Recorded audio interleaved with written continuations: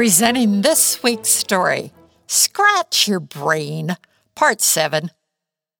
Lydia, look at me. Why should I be wearing these traveling clothes to take a long trip? I don't even know how to travel. Slaves don't go on trips. I make bricks for Egyptians. That's all I know. Benjamin, do you like being a slave in Egypt? Maybe if you stay, you could get more beatings for not making your work quota. Drop the sarcasm, Lydia. Sure, but Benjamin, you don't need to be stuck doing only what you know. Lydia, you act like this bizarre night is wonderful. I don't understand why we're following senseless directions from Moses about a lamb, blood, and travel. 4 days ago, we were told to get a perfect lamb. We did, and today we slaughtered and roasted it. Then we dressed for making a long trip and ate the lamb with bitter herbs and bread with no yeast. I felt ridiculous when we dabbled the lamb's blood outside on the top and sides of our front door.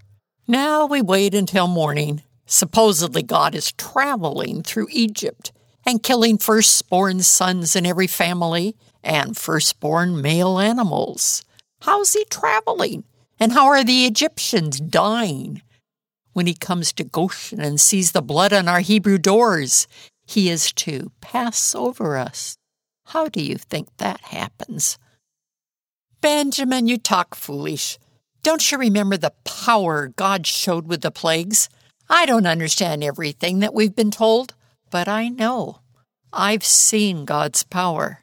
And I know that I live in a country where I don't belong. I'm a Hebrew, living in a foreign country where I am not wanted, except as a slave. I am disposable when I am no longer useful to my Egyptian master. At least I know who my boss is and where I live. Is that enough for you? Hundreds of years ago, God told our forefather Abraham, "Go to a land that I will show you. I will cause you to become the father of a great nation. I will bless you and make you famous, and I will make you a blessing to others." Lydia, I've heard those stupid promises all my life. I wish they were true, but I think Abraham didn't understand whatever God was telling him. I hate my life, but I deal with what I know. I'm a slave and nothing more. Scratch your brain. Those promises to Abraham weren't dead ends. God led Abraham to the land God promised. Then the promises were repeated to Isaac and Jacob. Famine came. Our people would have died of starvation, but we moved here to Egypt where food was saved. We stayed. We were accepted for many years, but we grew so big that the Egyptians said, "These Israelites are becoming a threat to us."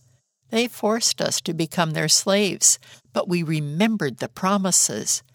Benjamin, I want to move to that land that God promised Abraham.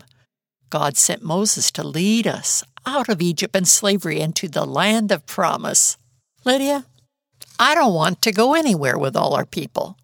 I heard Father estimate that counting women, men, and children, 3 million people will be leaving.